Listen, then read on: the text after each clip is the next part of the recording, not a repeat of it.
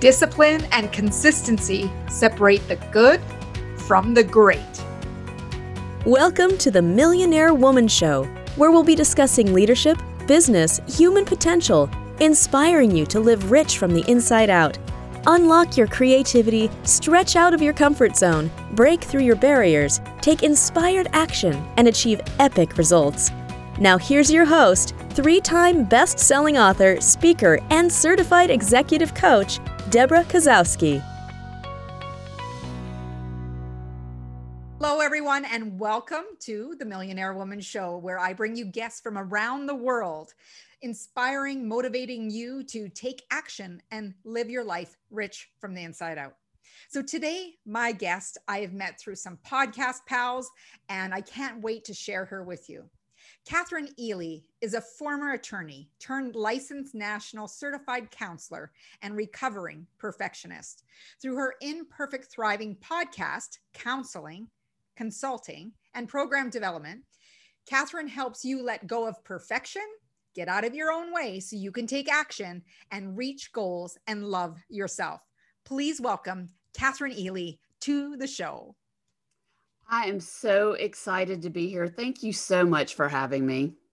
It's wonderful to have you. And I know that, we see all these bumper stickers, imperfect thriving, for example, could be a bumper sticker, of course,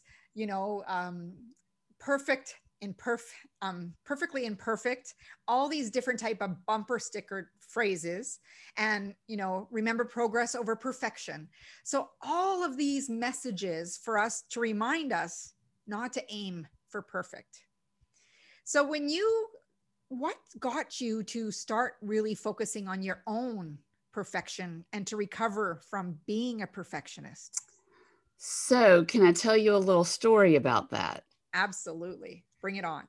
So this will basically tell you my age. This was a few years ago. So at 49 years old, I was nearing the end of my program, my master's in clinical mental health, to be a counselor.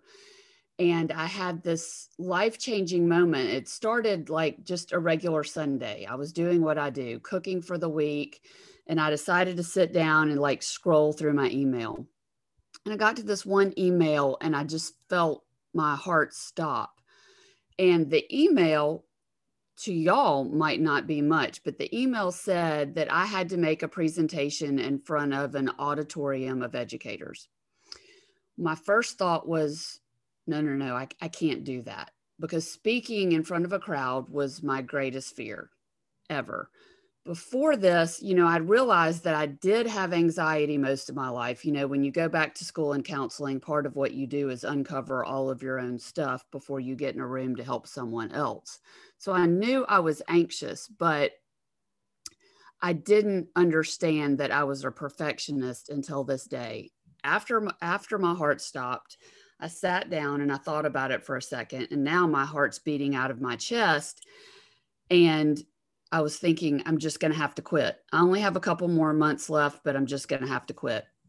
So I calmed down after a minute, and through the acceptance commitment therapy that I had been working toward learning for my clients, I got in touch with what I valued, what was most important to me. And that was becoming a licensed counselor so I could help other people with anxiety get out of their own way. Fast forward 2 days later, I'm walking in the auditorium, heart pounding out of my chest, palms sweating, approaching the stage as if I'm approaching my own funeral. And I get up on stage, the light's on me and the microphone's in front of me. And the strangest thing happened. Words actually came out of my mouth.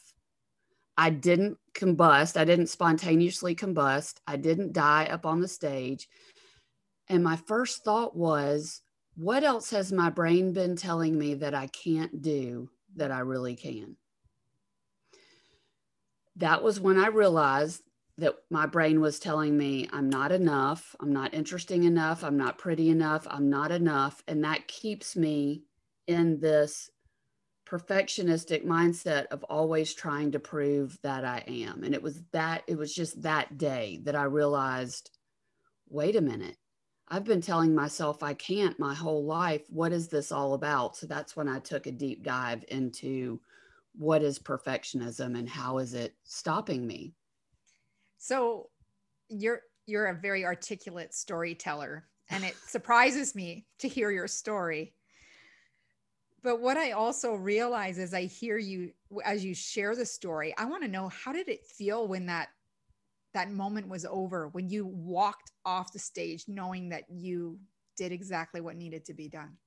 What a great question. It still gives me chills to this day, because that was the turning point in my life. That was when I decided I'm going to open my own practice. I don't need anybody else to show me how it's done. I'm not going to work for anybody else for the rest of my life. I'm going to do it myself. And I realized that that huge leap out of my comfort zone was where life really begins.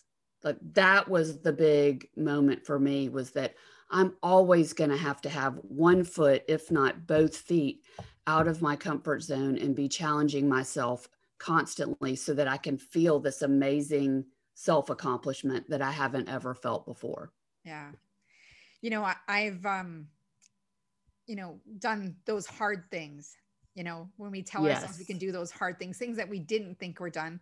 But, at the same time, I think when I signed up for them, like a marathon or different things that I've done, I knew that they were hard, but as soon as I committed to them, it was considered done in my mind. Just like walking on a stage, that you said yes, so it's going to be done. Yeah. What it looks like from the beginning to end, I can't guarantee, but I do know I'll be standing at the end. Right. True. And when you True. tell yourself that, that you can do hard things, you suddenly have this realization. I don't know if you had this when you came off the stage, but it's this realization that, what else can I do? Yes. To me, it was like I went in one moment, in one day, I went from I can't to, well, is there anything I can't do? From I can't do this, I can't do that, to thinking, I don't think there's anything I can't do if I decide I want to do it. Yeah. I mean, it was just a complete and total 180 after 49 years of doing it one way. And there's so many different ways to accomplish things, but when you try to you're wanting to prove yourself wrong that you can't. And can't really comes down to a choice, isn't it? It's like, I choose not to is different than I'm going to give it what I can, and let's see where the cards fall. Yeah, absolutely. When perfectionism rules your life and tells you you can't, you feel helpless and like you don't really have a choice, even though you do. So what is the premise of why people fall into that state of perfection? Like, what kind of things lead people to be perfectionists? So I see a lot of women in my practice, and because I focus on anxiety, I see a lot of people who suffer from perfectionism. And I've been delving into the cause. And so I've been reading about it, in peer-reviewed journals, but also just doing the own research in my office. There are so many women who have the thought, I'm not enough. And I'm not enough drives perfectionism, because we are consistently trying to set the bar so high, thinking that if we reach it, we will finally prove to ourselves that we are enough. But instead, what happens is we miss the bar, because the bar is perfect and humans aren't. So we prove to ourselves time and time again that we are right when we say we can't do it. And then we look for evidence. Yes, that's exactly right. You find the evidence you're looking for, no matter what it is, right? So there are several contributors to this, especially for women. One is, quite frankly, we're taught it by marketing and society. We're taught that our hair needs to look better and we need to buy this product so that it will be prettier. We need to buy this makeup. We need to get this Botox. We need to be on this diet. We need to do all these things so that we can, at least on the outside, be the perfect woman. So we do have that screaming from the rooftops at us constantly. But then we also have different experiences in childhood that can contribute to it. If you're loved or rewarded for your performance rather than giving it unconditionally, you start to believe that you have to prove that you are enough and that you are worthy. And it could be something as simple as one comment or one experience that we sort of latch onto as children, and that becomes the lens through which we see ourselves. That's very interesting that you say that, because it does take only one comment. I remember when I was in my nursing practicum years ago. And I remember one of the patients that was assigned to me was a 12-year-old Olympic hopeful. And she had, a whole bunch of Olympic gymnast pictures on the wall. And a coach had said to her, you need to lose a little bit of weight. Oh. And you need to lose a few pounds. And it led to anorexia, the threat of tube feeding. And all it was one comment. And I think it's also, when I think about it, you have one comment, but you also have an attachment to a thought that you might have believed to own that, right? Yes, absolutely. She wanted to see herself as this Olympic gymnast, and whatever her coach said that was either going to help her get there or that was going to hinder her getting there, she was going to attach to and really make a lot of meaning out of it. And to her, she didn't hear you need to lose a few pounds. She heard, if I stay at this weight, my dreams are going to be crushed. Yeah. Yeah. And a 12-year-old girl, there's no worse time to tell a little girl that you need to lose weight than 12 to 14 years old. Yeah, such an impressionable time, and it just takes one comment. But I really does. When you're thinking about these women that you were counseling, and you're thinking about the healing process, where do you even start? When you're thinking about people getting in their own way, and they're starting to recognize it, and sometimes they don't recognize it. It's like, oh my gosh, I'm caught in this cycle, and I'm getting anxious because I need things to be this way, and there's no other way. Yeah. So definitely I start by getting down to whatever limiting belief that woman has about herself. Oftentimes it is not enough. Not all the time, but oftentimes it is not enough. It's either not enough, not worthy, unlovable. Those are some of the standard negative core beliefs, but I work with them to get to the bottom of, what are you telling yourself?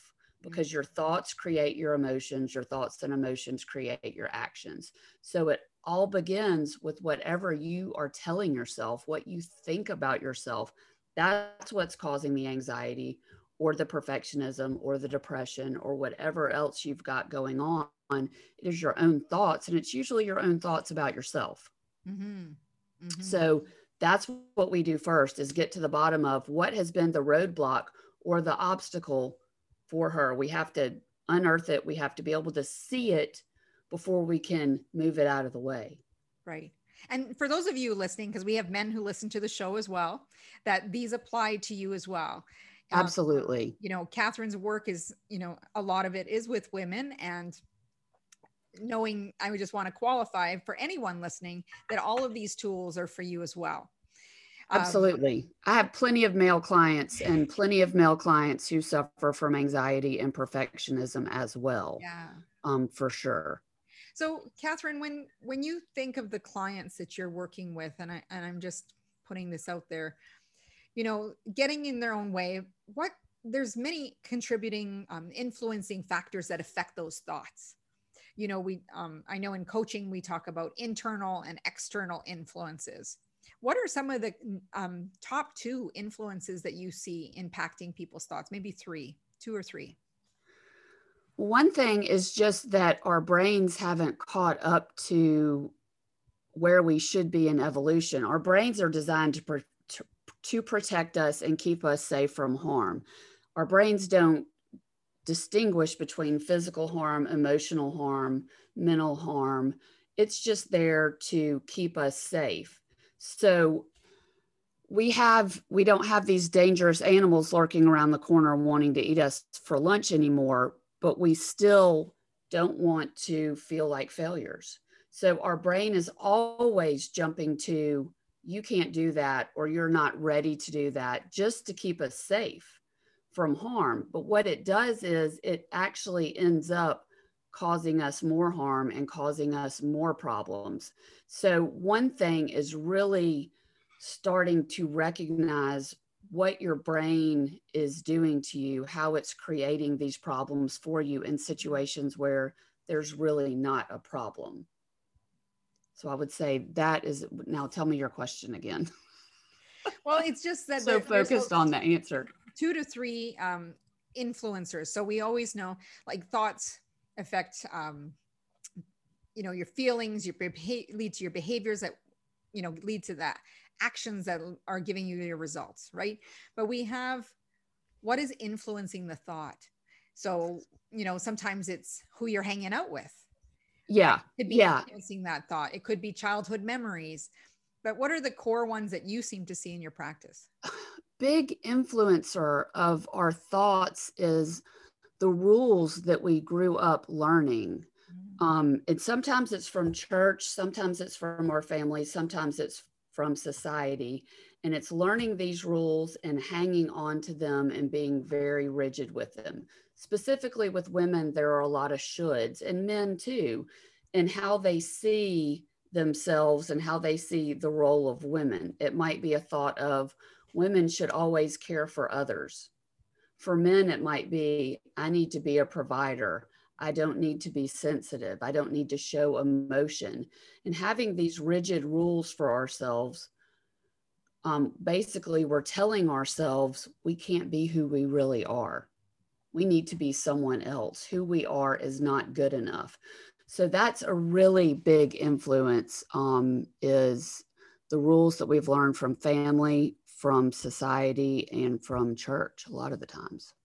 So, obviously for confidentiality, you can't share, anything about your clients, but in general, when you have someone with those rules of society and the rigidity, how do you help them see things differently? So that is a great question. It's a multi-step process, and it's based, I use acceptance commitment therapy, which is founded in science and research. And so one thing that we'll do is we'll work on using mindfulness to separate from those thoughts. So first you have to become aware that you're having them, and you use mindfulness to recognize right when you have it and let it go instead of getting tangled up in it in your mind, taking you out of the present and into your head. So the first thing is sort of using mindfulness to recognize and let go of the thoughts. Then there's this sort of metamorphosis that I help my clients go on between thinking all of these negative things about themselves and focusing in on what's wrong with them, to shifting the focus to what's positive and right with them, and going all the way to self-love and self-acceptance. I mean, from self-acceptance all the way to self-love. Really, that's perfectionism really gets in the way of that. We don't like that we're not perfect. We can't accept our flaws and who we are. So it's this journey of shifting the focus from what's wrong with me to what is right with me. What is the unique combination of gifts that make me the individual that I am and that allow me to contribute to this world in a way that no one else can? Then the third facet is to focus on our values in each particular domain. So I say we have 8 domains in our lives, and I won't tick them all, but it's mental and physical well-being, your intimate love relationship, all the main areas of your life. And especially for women, and especially for those of us who have had the thought, I'm not enough, we sort of forget that we can choose. We can choose the direction that our life goes in. And when we get really clear on what's most important to us in every single area of our lives, and we remove the obstacle of the negative self-talk, we can then start taking action toward those things that are so important to us. And when we do that, that's when self-confidence and self-esteem goes through the roof, anxiety, depression, all those things out the door, and focus on going forward in the direction that they want their lives to go. And I can sense that there would be such a powerful shift watching them move through that, as long as they can move away from, the guilt and the shame. Because I know that with perfection, often people are shaming themselves or they feel guilty with something. Yes. Can you speak to a little bit about that, about the shaming and the guilt? Yeah, that comes from, so perfectionism is sort of a two-part thing. The first part is you set unattainable standards for yourself that you can't reach. The second one is that you're extremely self-critical after you don't reach those standards. So there are a couple of different things that we work on there. And the first thing is to let go of that negative talk when you don't reach that unattainable standard, right? So we want to work towards psychological flexibility and rewarding and patting ourselves on the back when we take little steps, even toward the life that we want, and remove the negative talk from beating ourselves over the head when we don't meet this grand expectation. So that really releases the guilt and the shame, because that comes from beating yourself up, not from not reaching the goal. It comes from what happens after you don't reach the goal. Yeah. Self-abuse does not serve anyone. No, it surely doesn't. And there's a big push for self-compassion and self-love. And when I first, was told more about it, and they're like, yeah, you got to have more self-compassion and all this. And I'm like, what? Go to the gym, take care of myself, eat healthy foods. And they're like, no, no, no. There's more to self-compassion than checking the boxes of the things you need to be doing. Yes, yes, you are so right. And I did those things for years as well. I ate right, I exercised, I did all of that, but the missing component was nothing I ever did was enough to please myself. I had a wonderful husband, who I still have, 3 beautiful, healthy kids. I was a lawyer. Everything on paper was just absolutely amazing, but I wasn't good enough to me. So none of that other stuff was ever going to be enough to fill me up. So when you quit looking outside of yourself for validation and for really the unconditional love and acceptance that we all crave so desperately, and you find a way to get it from yourself, it's a game changer. It's a complete game changer. And not only that, it actually enhances every relationship that you're in, because you no longer need these people. You want these people. Yeah. In your There's no life. codependency with that, right? Right. There's none of that. So we're all free then to go about and do our best and come back together and celebrate whatever that is. And so, yeah, self-compassion, that's a biggie for sure. That self-acceptance and self-validation, we've talked about it a number of times on the show. When I ran my marathon, I didn't tell anyone. I had a very tight circle of girlfriends that were running in the race with me. Mm-hmm. They were the only people who knew. And the purpose was that I was doing this race only for me. Yes. And when I crossed the finish line, there was one person waiting there with the medal to put around my neck. And that's all I needed, right? Was that one person to say, hey, and he said, can I give you a hug?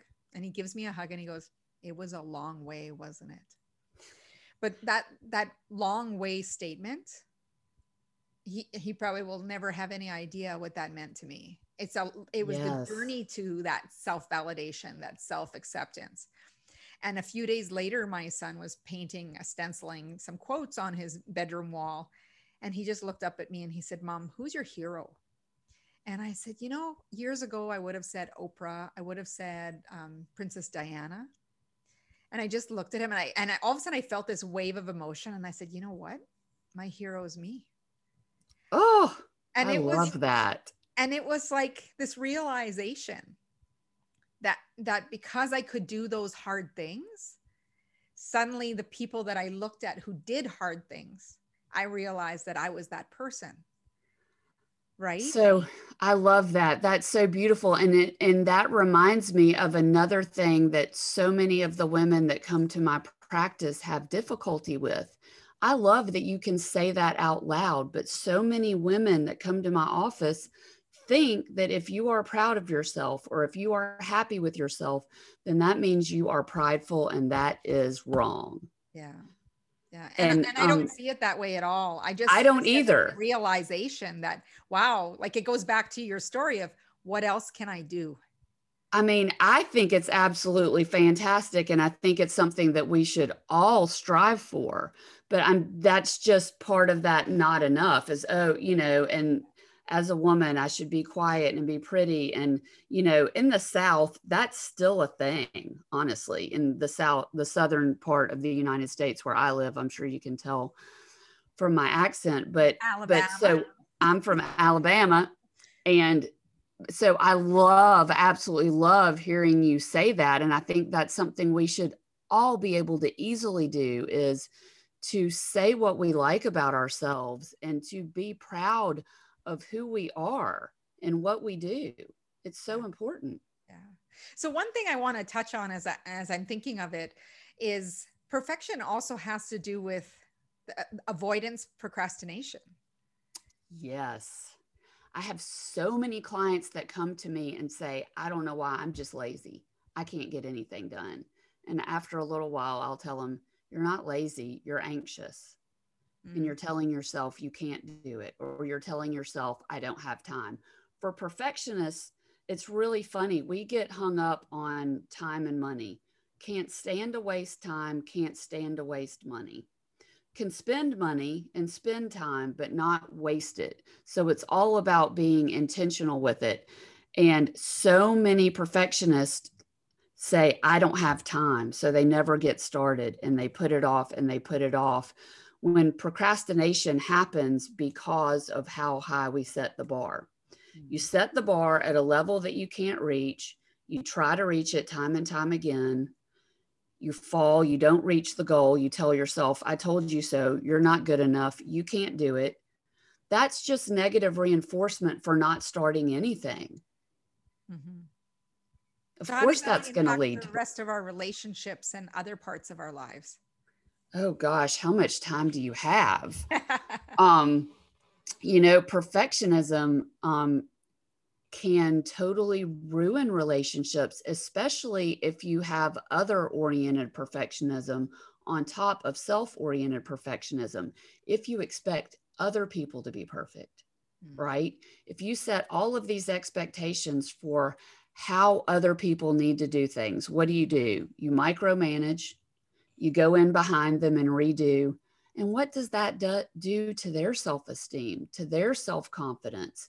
It crushes them, right? If we do that to our children, if we do it to our significant others, they think, I can't do it. So it creates a cycle, a generation after generation of budding perfectionists. Plus, it causes a whole lot of arguments if you expect one thing from a significant other and they're not a perfectionist. They don't have to do it to how we want it done or what our standards are in their minds, but in ours, they do. Yeah, absolutely. I can see how that there'd be that struggle because, one person wants it a certain way and the other person does not have those qualities or maybe even the capacity and the willingness to do so. They're like, I'm quite comfortable. I don't need it your way. I could see where Yeah. all the struggle comes in, right? And in work, especially if we are our own bosses, perfectionism comes out most in work and in school. That's where we really dial in. And that's what causes people to be workaholics, is you get this sole focus and you tell yourself, I need to do one more thing. I haven't done enough today. That's not enough. I need to do more. And we have these loose boundaries or no boundaries at all between our work life and the rest of our life. So it can really lead to severe imbalance. And that also is, of course, detrimental to our relationships. So how can people we talk about rewiring the brain, neuroplasticity? How can we rewire the brain and the answer to, overcoming perfection? So there are several different things that we can do to let go of perfectionism. One is understanding your limiting beliefs. And sometimes that might take the help of a professional. I mean, some are going to be able to do that on their own, but sometimes it takes a professional.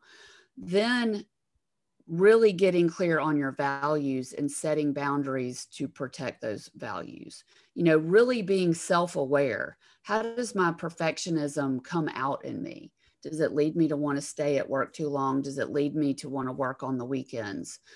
Does it lead me to not being present and being thinking about work while I'm around my family or doing something else? Yeah. So really becoming self-aware of how it affects you and setting firm boundaries for yourself, parameters on your days.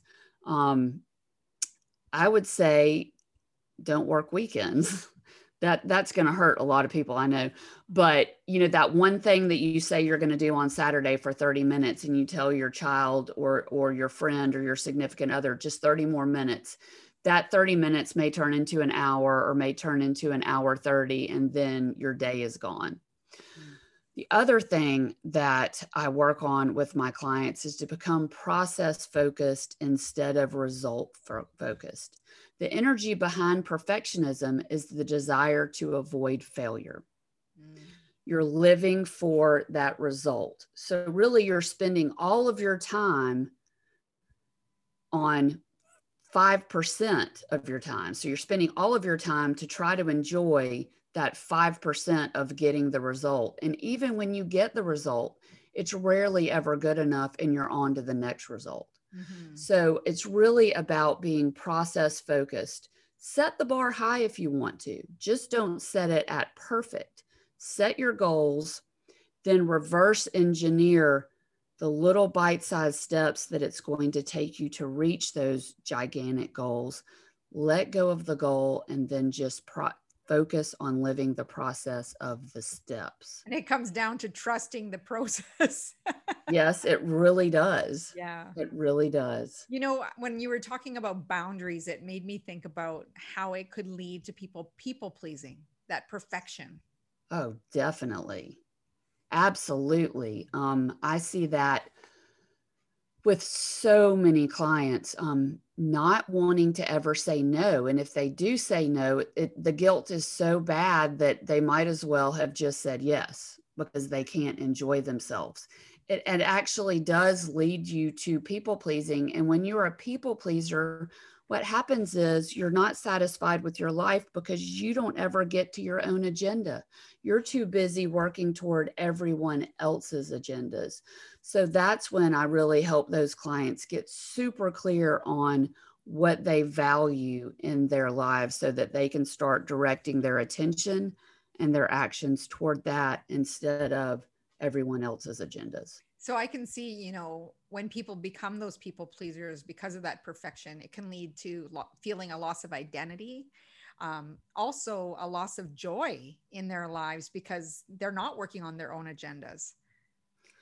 Yeah, and it's particularly hard on, say, moms who have been staying at home and taking care of their kids and doing everything that they can to help everyone in their lives go out of the home and live their best lives. Mm-hmm. And that can be fulfilling for a while until everybody's gone and out of the house. And you're left with feeling like, I don't have a purpose anymore. I don't know what my purpose is. And so I help those women get back to, you're not done. You've got plenty of time left. What do you want to do with it? Like you get to choose now, right? This can be a wonderful time in your life. We just need to get clear on what you want it to look like. And, I find it fascinating because there's so many different points of transition during our lives, the journey. And, not only the empty nesting, but if someone was let go of a job, divorce, marriage, so many different transition points. that someone once said to me, your problem's not your problem.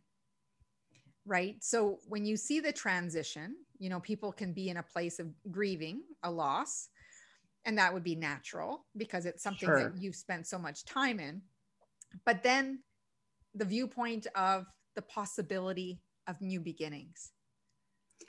Yes, what happens there is we have this picture of ourself, whether you are going through a divorce or whether you're going through your children leaving the nest, you have this picture of what you think your life is and what you think your life should be and will be. If you hang on tightly to that picture, like for dear life, as if that is the only one, that's going to make it very difficult for you to change and move on. Mm-hmm. It's looking at yourself as, yes, that was my picture, but wait a minute, I can create a new picture. And by the way, this time I don't want to hang on to it so tightly, because hanging on to it tightly really prohibits growth and change and movement. And what we really want to do is have the psychological flexibility in how we see ourselves in the world, so that we are allowing for constant change and growth, which makes our lives so much more satisfying. Yeah. Because I know when people have a vision of, maybe their marriage or a vision of how their career will unfold, and all of a sudden blindsided, the way things are going, and suddenly, they find themselves in what I'd call chaos or muck. And, because they only see themselves in their current circumstance, they don't see beyond what could be possible because of how much pain maybe they are feeling, or Right. confusion, or like still disbelief. Yeah, absolutely. And to those people, I would say, let yourself feel what you feel. Give yourself time. Don't rush yourself through the grieving process. Definitely don't beat yourself up for having feelings. But then when the fog kind of clears a little bit, and if the fog doesn't clear after a little while, go find a counselor or someone that can help you sort of part that fog to where you can see the Yeah. possibilities and start moving toward them. Thank you for that. Because I know people sit in that transitional place, and some could be stuck for years, and knowing that there's got to be a time where you want to disrupt that pattern, because disrupting the pattern is going to lead you onto a new path. Yeah. It's a delicate balance, right? Of letting yourself feel what you feel, but not feeling it for so long that you forget there's any other way to feel. Mm-hmm. And that's sometimes you don't know that until you really need help.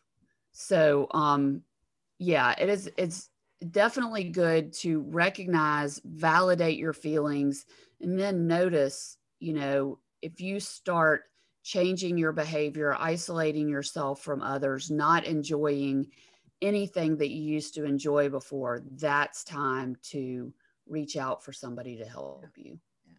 So, what would be some tips or strategies you'd offer someone who's sitting in perfection or in that place of procrastination because of perfection to help move forward? The main thing is to break it down into bite-sized pieces, because perfectionists see and are very focused on what they want, that goal. And it's usually a big one, right? It's usually a really big one. And just looking at that and not thinking about anything else is completely overwhelming and will keep you from moving in any direction, let alone toward that goal. So I would say break it down some more, and break it down even more until the tiniest step, until you can look at that first step and be 80% sure that you are ready to take that step. Now, the next thing is perfectionists, their brains are always going to tell them, I need to do more. I need to learn more before I create this presentation. I need to do more research before I launch my podcast. They never feel ready. It's not ever good enough. And that's the other thing that keeps us perfectionists from moving. So once you've broken it down into these tiny bite-sized pieces, find one that you're 80% ready to do. And that's when you just have to take that courageous leap, because your brain is never going to tell you that you're 100% ready to do it. Yeah. It's never going to feel 100% safe. Never. And if it does feel 100% safe, it's not worth doing. Yeah. It's not going to get you the satisfaction that you deserve out of your life. If it's that comfortable, it's probably going to be a waste of your time. And that's, I was listening to a podcast the other day, and I thought it was very powerful in the fact that they said, when you're setting a goal, often the goals that people set for themselves are often things that they know are achievable, versus setting a stretch goal that's going to push them to grow and make them achieve more. So for example, they were talking about, when somebody said they're saving for a car, they're doing a little bit of research, but they're just going to buy the same brand of car that they bought last time. They're not going to go out of what they're comfortable with, of predictability. And I never thought about it that way. And then I might think about some of the goals that people have shared with me, or even a few of my own. I'm like, whoa, this is where we got to start dreaming a lot bigger, because you're doing something that you already know you can accomplish. So you check it off, versus feel that exhilaration that you feel when you got off the stage, wondering what you can do next, right? That to me would be the experience you want to have after reaching one of those goals. Yes, absolutely. And so when I get through working with my clients, once we get them out of that anxious or panic state, or out of the depression, and we're doing the value work, and they're starting to move toward the lives that they want, that's when I say, okay, now that we've gotten you here, let's dream a little bit bigger. Yeah. Where do you really want to go? Yeah. Where do you really, and you can't say that at the beginning. No. Because that's way too overwhelming. Mm-hmm. But when you get them back to this place of feeling like themselves again, or even better than they've ever felt, you're like, what have you really always wanted to do? Like really always, but have even been afraid to say out loud. Like, what is that thing? Yeah. And then what will it take to get there? That doesn't seem so insurmountable. Okay, let's do it. Yeah, that's the really fun part. It's amazing. Like, we could keep talking for hours about how, perfectionism affects our lives. And we've talked a little bit about that, some of the strategies to overcome it. There's so many different strategies, and every single person is so individual. What would be one message you want to send to our audience who's listening or watching us on YouTube about, how perfectionism shows up in their life, and how it's okay to be imperfect? Can I answer that question with another little story? Absolutely. Okay. So this was December, after that same August. I was about to graduate. It was within a week or so of graduating. And I took my son to the Alabama State High School swim meet. And I'd been to these years after year with his sister. And I'm sitting in this crowd, and this place is electric. It's at Auburn University. Hundreds of swimmers. This was pre-COVID. Hundreds of swimmers down on the floor. Hundreds of parents in the stands, yelling, screaming, wearing school colors. I mean, it is electric. So I'm looking down to figure out when my son's going to swim. And I noticed that everybody's clapping, not just like, the people from one school, like this kid just won from this school. Everybody's clapping, and it gets louder and louder and louder. And I look up from my phone and look down in the pool, and I see this one male swimmer who is very far behind all the rest of the swimmers in the pool. And then I realize everybody is cheering for him, because this swimmer had one arm and no legs. Wow. I mean, no legs. Like right where his bathing suit stopped, that's where his legs stopped. He had no second arm whatsoever. This swimmer was in the pool swimming the 100 freestyle, 4 laps. You can imagine the balance that you have to create to be able to breathe when only one side of your body is being propelled through the water. So I'm starting to cry. I've got chills all over. Everybody's standing up.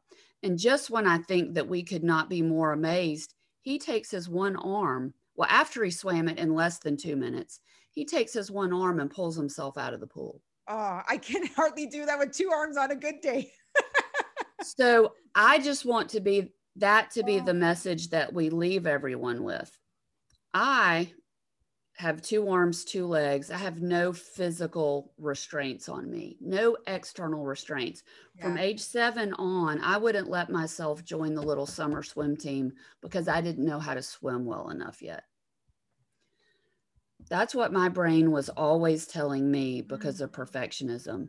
This lovely swimmer's brain, it didn't matter what it told him. Yeah. After a while, he told his brain what he was doing and he did it. He had every reason in the world why he couldn't do it. So don't believe what your brain is telling you when it says you can't do it. It's only trying to protect you. You have to find the courage to prove it wrong. And you can talk back to your thoughts. You so can talk back to your thoughts and say, I'm not buying it. I'm not buying this today. Go sell it somewhere else. Yeah, exactly. So Kathryn, we're almost at the end of the interview, and I'd love to know, what is one book that has had the greatest impact in your life? Oh, that's such a hard question. You know, I love James Clear, Atomic Habits.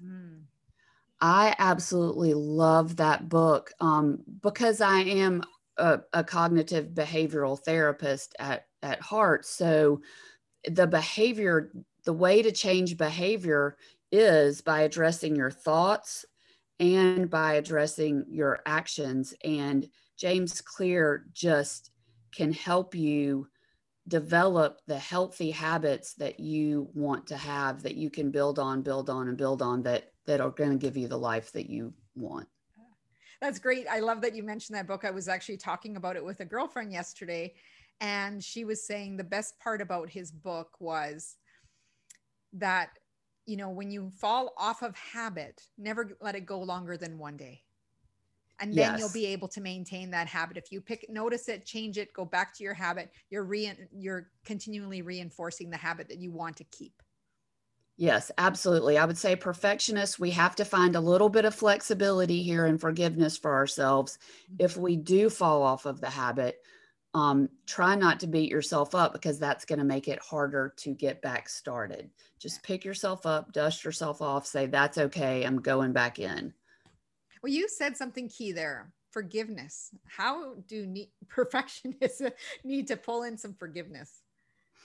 Yeah, those two F words very much go together, flexibility and forgiveness. And I think a lot of that comes from separating from those negative things that we've been telling ourselves for so long, and then instead incorporating the positive.